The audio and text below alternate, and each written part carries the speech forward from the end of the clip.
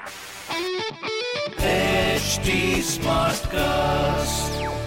You are listening to a Mint production brought to you by HT Smartcast. Hello and welcome to Why Not Mint Money. This is Neil Borate from the Mint Money team. The stock markets are down 5% yesterday and a lot of turmoil seems to be on the horizon. But are there global markets, are there indices or sectors outside India which can actually do well in this kind of environment? This is what we are trying to figure out today in today's discussion, for which we have Viram Shah of Vested Finance. So Vested Finance is a US SEC registered investment advisor, and they focus on Indians who want to invest in the US and global markets. Why Not Mint Money is a daily podcast on personal finance that helps you get smart about managing money. We help you understand basic money concepts to keep you from making bad money mistakes. Why Not Mint Money is your one-stop solution to money matters. So, let's get started. Welcome to your money journey.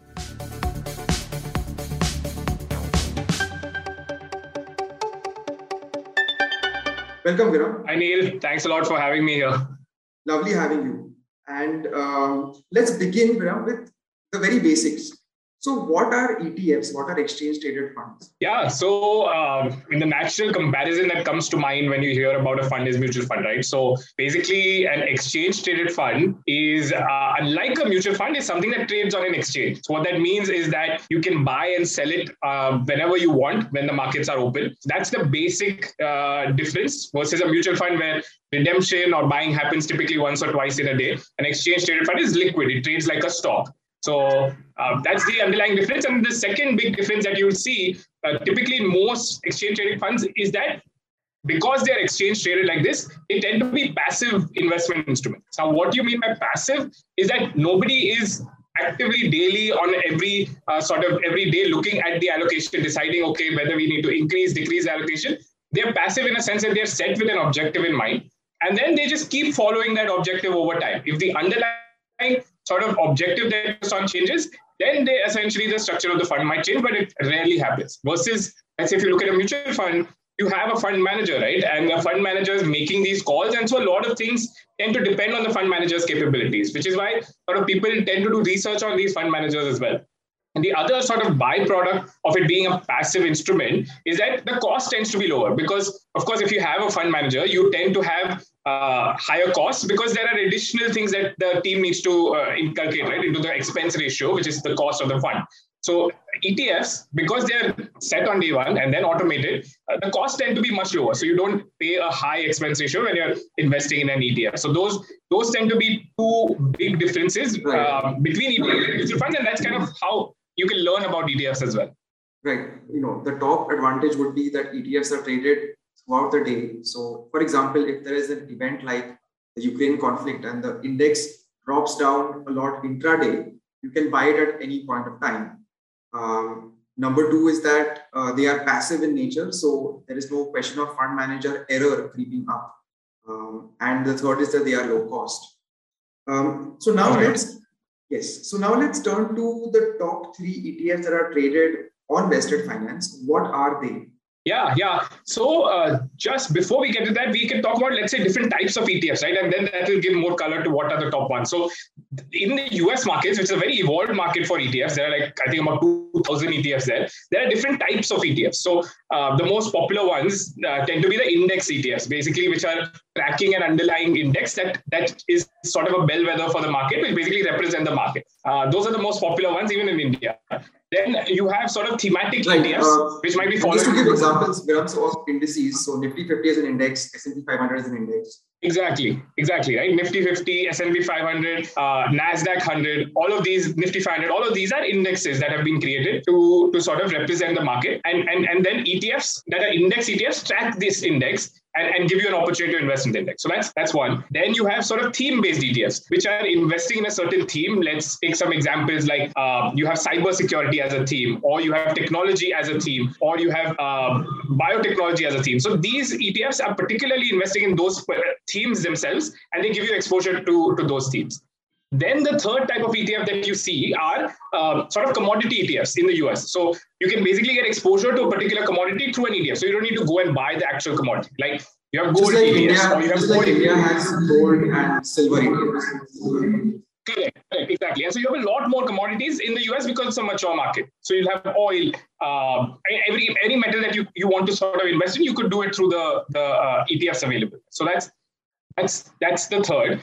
Fourth is sort of asset-based ETFs, which are allowing you to get exposure to different assets. So all of the ones we discussed until now are equity, right? But then through an ETF, you can also get exposure to debt. You can also get exposure to real estate, to REITs. These are the different kinds of sort of non-equity ETFs that you could also look to invest in. And then lastly, the fifth type is these global ETFs, which are not, and you have them in India as well, right? Like the NASDAQ 100 ETF, right? So you're not investing in the local market, you're actually investing internationally. And so through the US market, just to clarify the example that you gave, the NASDAQ ETF is thought of as a US ETF, but actually it has its revenues across the world. So that's why you think of it as actually a global ETF. Correct. So that's what the way I was thinking about it is more from India to invest in the NASDAQ is like a global ETF for us, right? Similarly, from the US to invest in other countries, there are global ETFs. Like there is a global equity ETF, there's a global debt ETF, there is a China ETF, or Japan ETF, Brazil ETF. So all of these kind of different types of ETFs that are available. So five main types that we look at. Now, kind of transitioning to your question, which ones are the most popular? So the top three, two are index ETFs, which are naturally just more popular because of the education that is around it. So one is the VOO, which is the ETF that tracks the S&P 500, and second is QQQ, which tracks the NASDAQ 100. So these two are the top two, and I think in India also they are very popular. Right. So Virat, if you could pause here, what does VOO stand for, and what does QQQ stand for? Very interesting acronyms. Yeah. Okay, good question. So these are basically tickers for the ETFs in the US market, and VOO is essentially Vanguard's S&P 500 ETF. So it is traded under the name VOO, the ticker VOO. So that's what it means. And QQQ is the NASDAQ 100 ETF, and so that's again the ticker for the NASDAQ 100 ETF. So those, if you want to search, which is run by Invesco. Which is run by Invesco. Yeah, so you can just search for these three alphabets and you'll find an ETF if you don't want to search for the full name. So that's basically a shorter way to referring there. The third one, whose ticker is ARKG, ARKG, is an ETF run by this company ARK, who's been sort of creating these ETFs more on new technology, emerging technology themes. And so surprisingly, actually, this one is the third popular one on the platform, which is focused on investing in genomics companies. And it's created by this company ARK, and which is why it goes by the ticker ARKG. So these are the three top ones. Right. So coming to the third one now, the story of ARK and its star fund manager, Cathie Wood, has been very popularly discussed. It did extremely well in the pandemic years when tech stocks rose, because ARK, I believe, takes very concentrated bets on the new age tech stocks, not even FANG, but one notch lower than FANG in terms of size. So now this biotechnology ETF, could you tell us more about it and what kind of returns has it given? Yeah. So the ARKG ETF, it's basically, if you look at the underlying objective, it invests in companies that are helping to improve or enhance the human life. So that's the underlying simple philosophy. So it looks, in fact, across all of genomics. And so some of the sectors that they invest in is, let's say, companies working on stem cells, companies working on CRISPR technology, on molecular anatomy. So all of these are sort of different sectors that they look at, and that's where they've invested in different companies. If you look at the expense ratio, so this is actually an actively managed ETF, which is a very rare breed where there is a fund manager, Cathie, we mentioned, and she sort of decides what the allocation should be. So it's a hybrid of a mutual fund and an ETF to a certain Right. extent. So just to clarify for our listeners, although in India, ETF is synonymous with passive, in the US, you do have actively managed ETF. It seems like a contradiction in terms, but they exist. This is one of them. Correct. Very rare to see sort of an actively managed ETF, but This can be edited. Okay, yeah. So very rare to see sort of an actively managed ETF, but ARK's ETFs, because of the different sectors or unique sectors they focus on, you would need to change the underlying holdings if a company is not doing well. And so they have been doing active ETFs. So the point being, because it's active, the expense ratio tends to be a little higher. If you look at sort of the S&P 500 ETF, the expense ratio is less than 10 basis points, like 0.8 or 0.9. 0.08 or 0.09, sorry. Whereas here, this ARK GTF is 0.75%. So this is a cost that you should look at whenever you're investing in ETFs because it's hidden. So just to pause that, you said that the S&P 500 expense ratio is 0.08. So that's 8 basis points. Less than 1/10%. For ARK, it is 75.75%, which is slightly less than 1%. So that's the magnitude of difference. Exactly. And which is where the fees for the fund manager sort of comes in, where it happens in mutual funds as well. So almost 10 times, right? The fees that ARK is charging for giving you a sort of a genomics ETF that is not like passively managed. So that's a big difference. And lastly, from a return standpoint, over the last 1 year, I was looking, ARKG has given decent returns. Actually, it's about 18% that the fund has returned. And of course, now in this situation, we all have to see what can be the returns going forward. But if you believe in sort of a thematic bet, and this is sort of a theme that's not available in the India markets, right? So it helps you kind of make a bet on sort of a global theme and sort of an emerging theme in an easy manner. The reason why it's so popular is simply wisdom of the crowd, right? I mean, it's not that you guys suggested it or you guys think that this is the way it's going to go. It's basically your users kind of zeroed in on it. Yeah. I mean, we don't have any kind of suggestions, not at all. And which is why it's surprising, like how did this company become so popular that their ETF has been bought by, it's the third most bought ETF, right? So it's fascinating. Yeah. Okay, now let's turn to probably the question that is topmost in the minds of many, many people around the world. Are there ETFs that can actually do well in today's environment of Ukraine conflict, of markets crashing, etc.? Yeah, I mean, that's definitely a tricky question. And it always sort of, this is more for kind of an opportunistic investor who would know the right time to enter and exit. But having given that disclaimer, a couple of sort of interesting ETFs that one could look at from two angles. So one is on commodities. What can you look at? And second is themes. I think these are the two that you might be interested in if you're trying to sort of capitalize on the opportunity right now. From a commodity standpoint, there is this ETF USO which offers oil futures, and given how sort of oil has been trending over the last few days, and knowing how sort of Russia contributes to the oil producing countries, oil might be something that shoots up in price, and so that is something that you could look at, get exposure to oil in an easy manner. We had seen. The last time the oil crisis sort of kicked in, a lot of people were interested in buying USO, but you have to understand that this is not underlying oil, it's oil futures. So it's not necessarily that it tracks exactly the oil price. So that is something that you should definitely keep in mind. Right. So if we could go into that a little bit more, oil actually had gone negative during the pandemic. There was this brief period of time when it was minus, and now it has crossed $100 a barrel in the matter of 2 years. What a roller coaster ride. But for our listeners who don't understand futures and ETFs tracking futures, are there simpler ETFs which track oil stocks, for example? Yeah. There are other ETFs as well. And I don't remember the tickers off the top of my head, but there is, I think, an iShares ETF which tracks oil companies and oil equipment companies. So that is actually a very good point. That's another way and an easier way to get exposure to oil if you don't want to sort of dabble into this entire complicated future structure.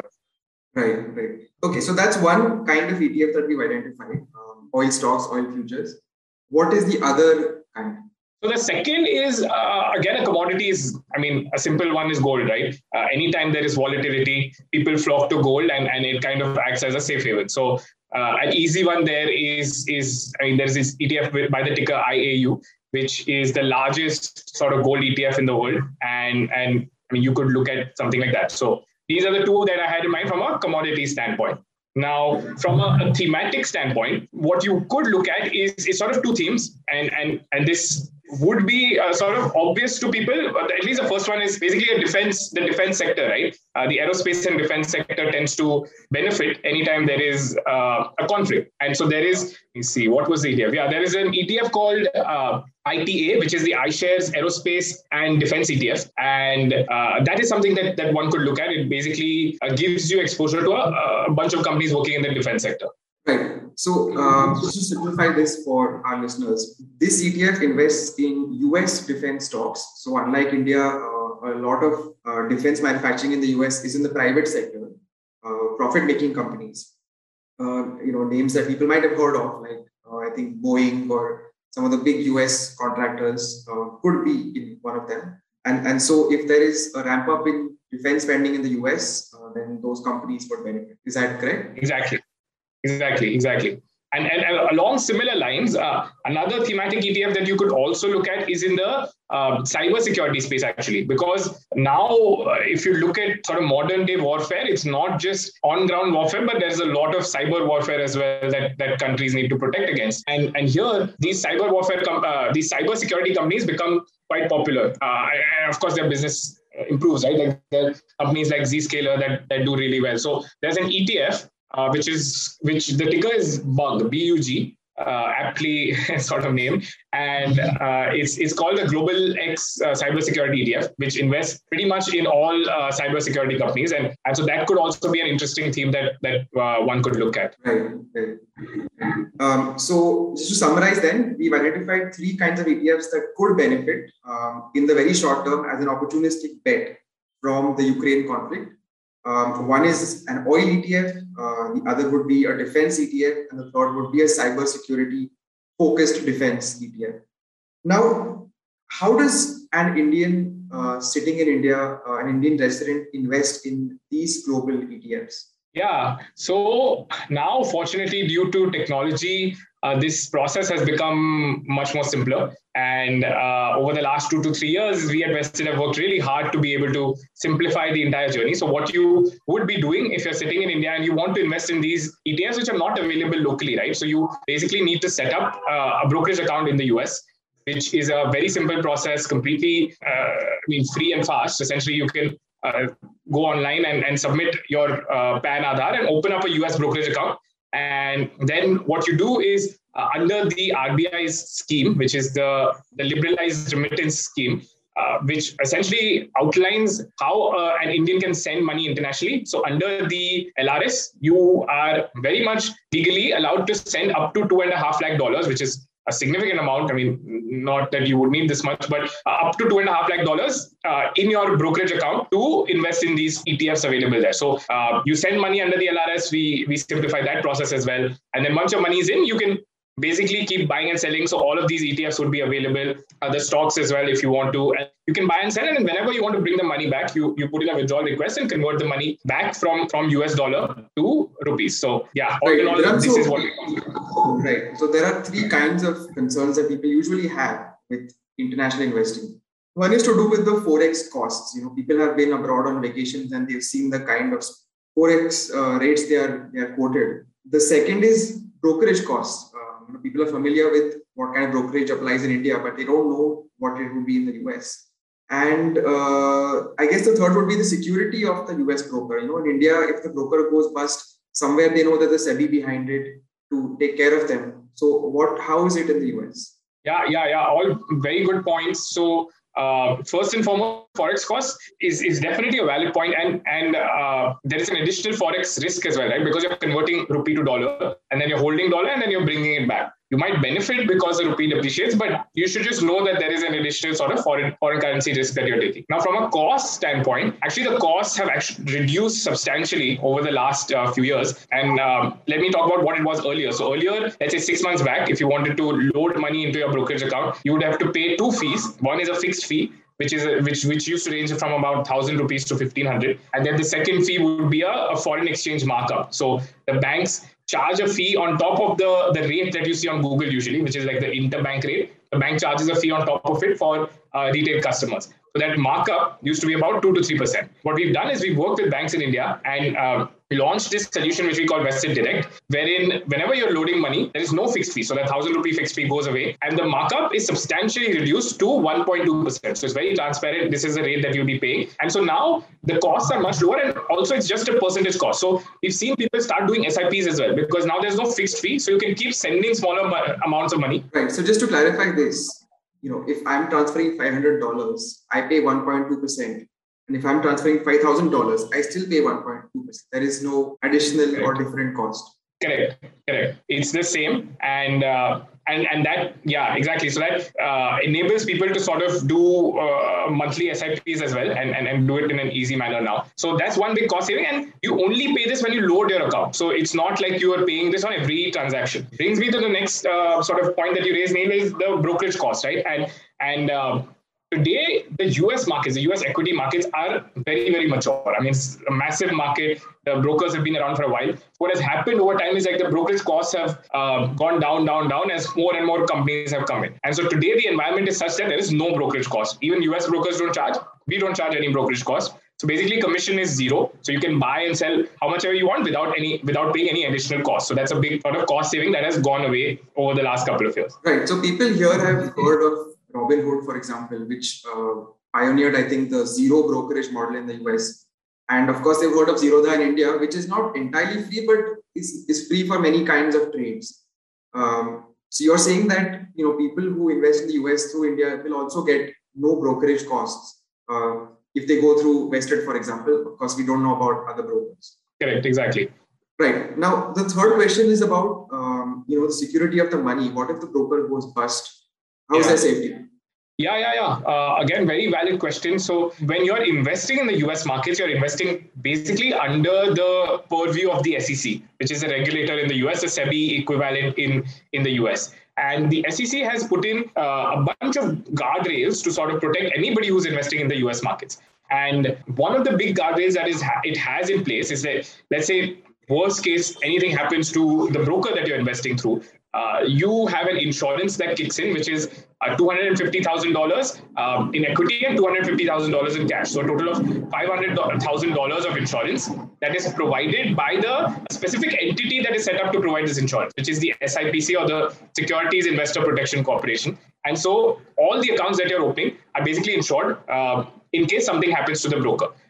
Having said that, there are also very strict guardrails put in place for day-to-day reporting for books and records, all of these by the SEC for any broker that you work with. We ourselves, as Vested, are registered with the SEC, so they have a sort of oversight over us. And currently, we're registered as an investment advisor, but soon we'll also be getting a broker license for ourselves. Okay, now finally, let's turn to the common used alternative for international investing, which is mutual funds in India. There are quite a few mutual funds now who are feeding into ETFs abroad.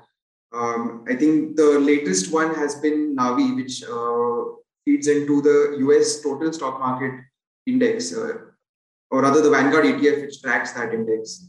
So what is the benefit of investing through a US brokerage, apart from the fact that, of course, currently mutual funds have hit the SEBI limit for foreign investment, and so they've all stopped accepting flows, except for a few which are investing in ETFs, and that too might get hit soon enough.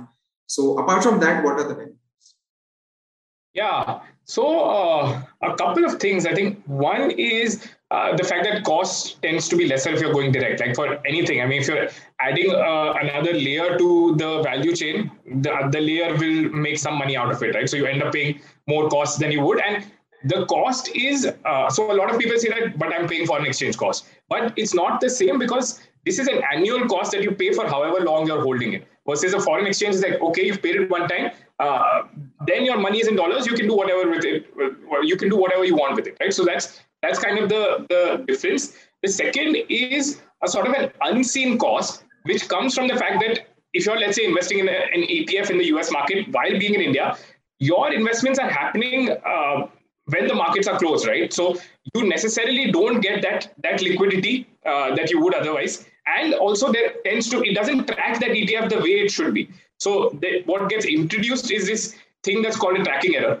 which is very difficult for an end investor to see, because you don't know how much the US sort of underlying index has moved or the ETF has moved and how much the mutual fund should be moving. So you don't necessarily get a like-for-like return. And that's, again, something you should be cognizant of. Of course, there are benefits of doing it locally. You don't need a new account. You don't need to do LRS transfer, all of that. So I think we see the pros and cons of both sides. And I think it's just that both options will coexist. And for an investor, whatever they want to pick will be available for them. Right.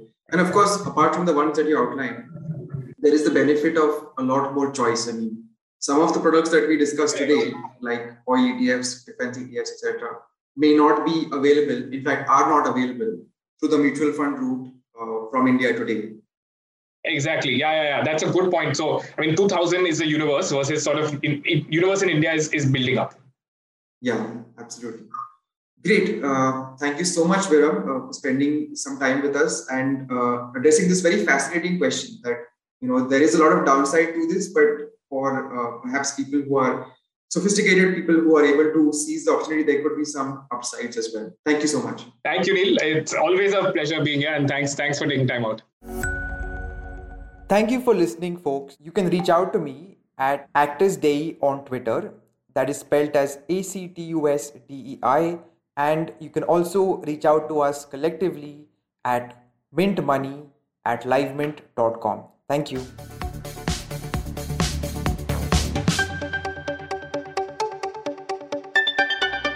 Thanks for listening in. We're also available on livemint.com. And if you're old school, then do pick up a copy of Mint for some insightful coverage. If you have any questions you want us to address, do reach us out at HT Smartcast. We are present on Twitter, Facebook, and Insta. And if you want to connect over email, write into us at mintmoney@livemint.com. Until next time, it's bye-bye. This was a Mint production brought to you by HT Smartcast. HT Smartcast.